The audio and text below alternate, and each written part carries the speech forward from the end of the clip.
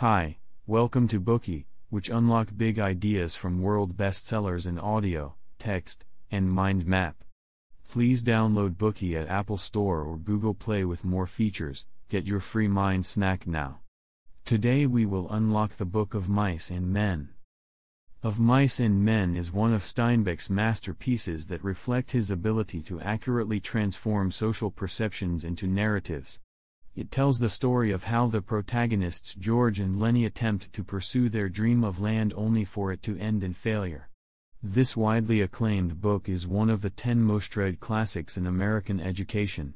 In the beginning of the century, British readers have nominated Of Mice and Men as one of the top 100 best-loved novels in the United Kingdom. The title, Of Mice and Men, was inspired by the poem To a Mouse by the Scottish poet Robert Burns. A famous line in the poem reads, "The best laid plans of mice and men often go awry." This line can be used to describe the fate of the novel's main characters, George and Lenny's fate in the novel. No matter how hard they work and how carefully they act, their hope of saving up always falls through because of Lenny's innocent mistakes.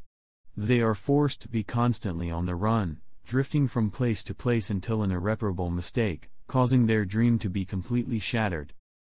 Of Mice and Men was written in the United States in the 1930s. Today's society is very different and the contextual background of that time have changed a lot. Some of the problems described in the book have disappeared on account of worldwide economic development and critical societal changes. So, why is this novel still acclaimed by people all over the world? Although some specific social issues may be different nowadays, the living conditions of the lower-class characters reflected in the plot of the book still resonate with many people.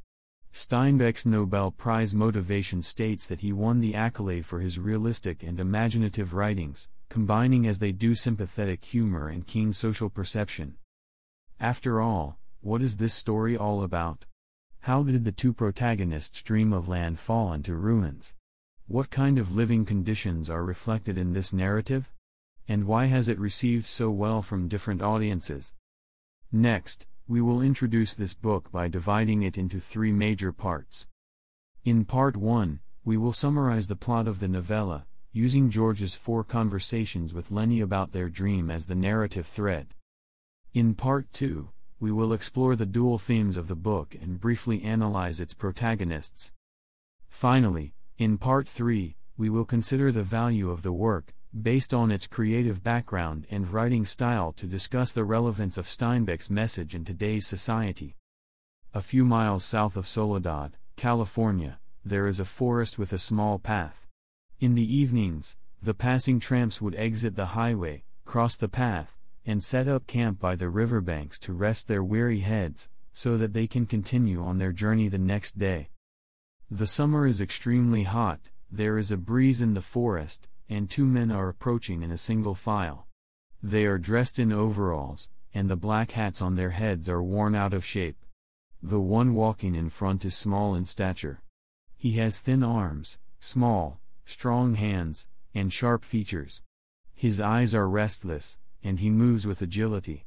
The one at the back is the polar opposite, burly and broad-shouldered. He has pale features and walks with heavy steps, similar to the way a bear drags his paws. The first man is named George, and his partner is Lenny. George and Lenny are on their way to a ranch for work.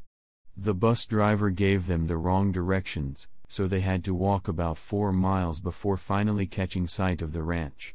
At first, they consider going there directly to have supper and spend the night, but that would mean they must start working immediately the next morning and lift grain bags for the whole day.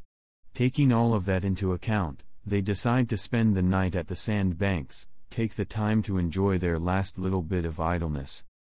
To be precise, this is actually George's plan. Lenny doesn't know anything, he simply follows George like a puppy. He doesn't even know where they are going, even though George has informed him countless times, which annoys George so much. He complains about being weighed down by him. Without Lenny, his life would be easier and less filled with trouble. Lenny always causes trouble wherever he goes, so the two of them cannot keep a steady job and have to drift from place to place. In the last ranch they worked together, Lenny tried to touch a girl's dress and was mistaken for a rapist, so they had to leave and find work somewhere else. Lenny has his obsession. He likes everything that is soft to the touch, such as female dresses, mice, and rabbits. He gets excited anytime rabbits are mentioned. He and George have the same dream, to save up their wages and buy a plot of land, so they could plant all kinds of fruits and vegetables, and rear cows, pigs, and rabbits. This way, they could live off the land and wouldn't need to scramble around to make a living. They could lie down comfortably by the fireplace at home, listening to the sound of the rain outside, and have cream, so goddamn thick you got to cut it with a knife and take it out with a spoon. Lenny constantly pesters George to tell him about this aspiration, even though he has already heard it so many times and knows it by heart. Every time George mentions his life fantasies, Lenny would talk about raising the rabbit by himself.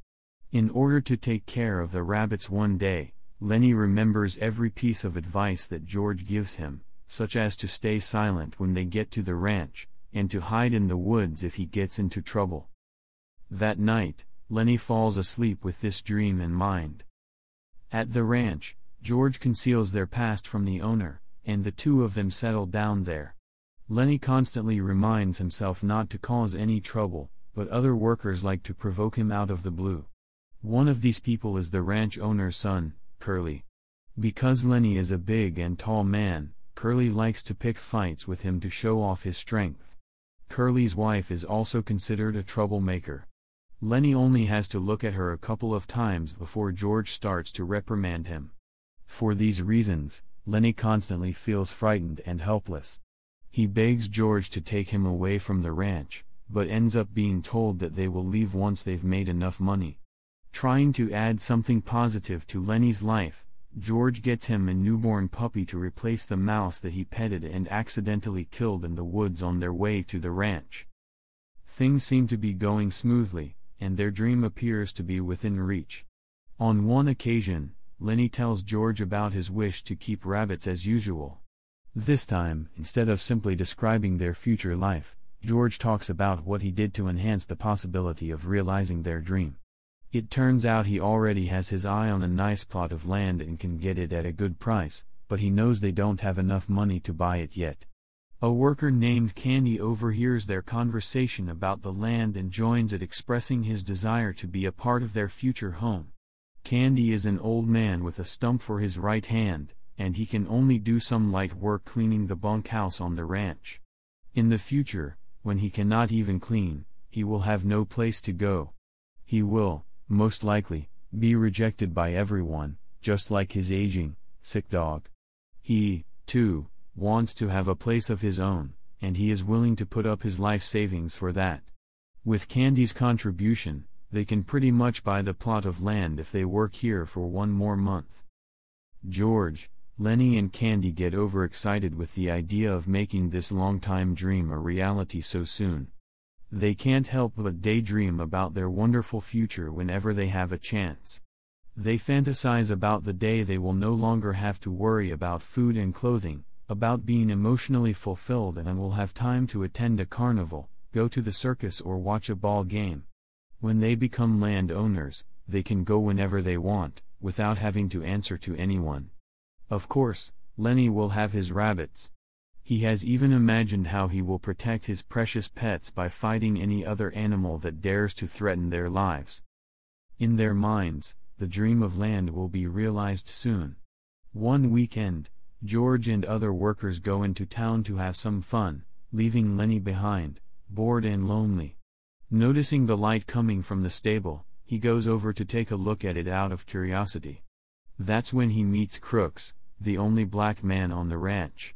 He is isolated from the other men because of the color of his skin, so he lives in the harness room by himself, spends most of his time alone, and only gets to drink with everyone on Christmas. It goes without saying that he does not welcome other people into his bunk either. Lenny, being a simple man, does not know all this. His naivete causes Crooks to let down his guard and let him into his bunk. As they chat, Lenny mentions his plan to own a place and keep rabbits. Unlike Candy, Crooks sneers at the idea. He has seen too many people like Lenny. Everyone has this dream of land in their mind, but no one has ever achieved it. It is an utopic idea, just like going to heaven. At that moment, Candy shows up to discuss his plan to make money using rabbits with Lenny. Once again, Crooks tells them that their dream will lead to nothing but self-deception. However, when he learns that they almost have enough funds to put the plan into action, he hesitates. He expresses the wish to join the group and offers to help them for free in exchange for room and board. Just as the trio is enjoying their conversation, an unwelcome visitor appears. Curly's wife is peeking around outside, asking if anyone in the room has seen her husband.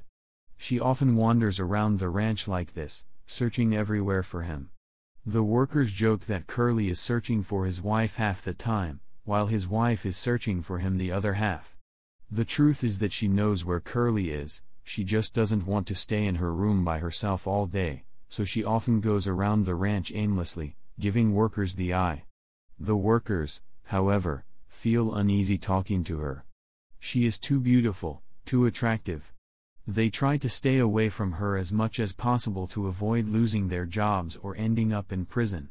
Soon, this feeling of uneasiness turns into resentment, and the three men use every means available to drive her away. Regardless, Curly's wife refuses to budge and keeps verbally provoking them, calling them a nigger, a dum-dum, and a lousy of sheep. Candy can no longer hold back.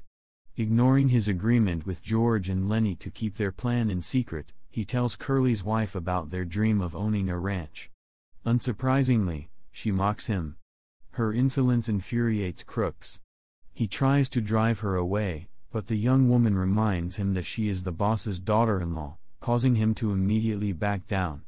Only then Crooks realizes his plight and identity. The conversation with Lenny and Candy earlier almost made him forget all of that. After the others have left, he tells Candy that he was only joking about wanting to join them. Crooks is the first to recognize the reality. The others, however, will only realize it later, when things get tragic. One Sunday afternoon, Lenny enters the barn to pet his puppy, as he always does. Previously, he has always heeded George's advice to not take the newborn pup away from his mother, and to avoid petting him for too long, since the animal was still very weak. This time, however, the puppy ends up dying due to his uncontrolled strength, just like the mouse he stroked before in the woods. Feeling helpless, he looks at the dead pup, not knowing how to tell George about what happened.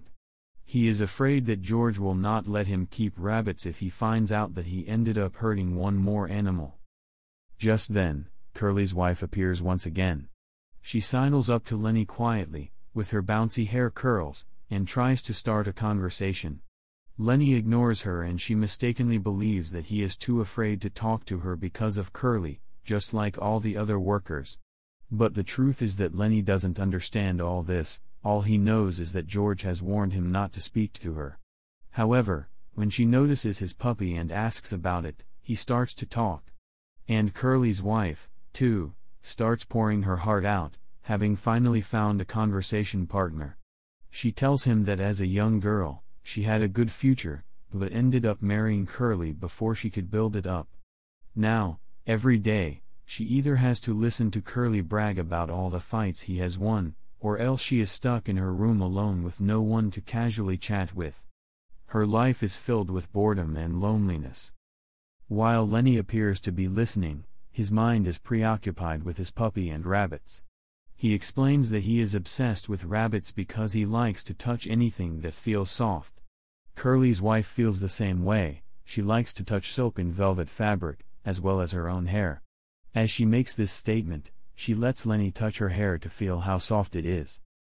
It is indeed very soft. Lenny can't take his hands off her hair, and he starts to stroke harder and harder. Curly's wife is worried that he would mess up her hairdo, so she asks him to stop. Nonetheless, Lenny doesn't know how to let go.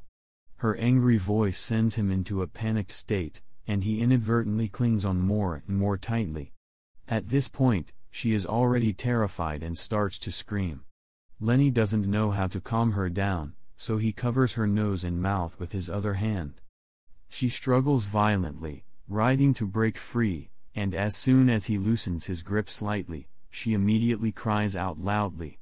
Lenny's fear turns to anger as he worries that her cries will get him into trouble. He's so worried that he starts to shake her violently, trying to make her quiet. Suddenly, she becomes still. Lenny has broken her neck, just like what he did to the mouse and puppy. When Lenny realizes that he is in trouble once again, this time, a big one, he remembers George's instructions and hides in the woods, leaving the body on the haystack. The first people to find it are Candy and George, and they immediately realize what has happened. Their dream has been shattered, they can't work in the ranch anymore. On top of that, Lenny will be lynched. As the crowd searches for the killer, George steals a gun and finds Lenny first. Unlike before, he doesn't get mad at his friend. This causes Lenny to think that George has forgiven him, and he is finally able to relax. He pesters George once again to tell him about their future. This time, George asks him to look across the river so that he could almost visualize what he is describing. George points the barrel at the back of Lenny's head, steadies his own trembling hands, and pulls the trigger. Lenny dies blissfully in the dream that George has woven for him. Everything has come to an end. Later, when all the other workers arrive, and George joins them to go drinking. That concludes the plot of the novella. George recounts their dream of land to Lenny over and over again, watching it rise and fall, and finally crumble to dust without a trace. Today we are just sharing limited content. To unlock more key insights of world-class bestseller, please download our app. Just search for Bookey at Apple Store or Google Play. Get your free mind snack now. Dir hat dieser Podcast gefallen? Dann klicke jetzt auf Abonnieren und empfehle ihn weiter. Bleib immer auf dem Laufenden und folge uns bei Twitter, Instagram und Facebook. Mehr Podcasts findest du auf meinpodcast.de.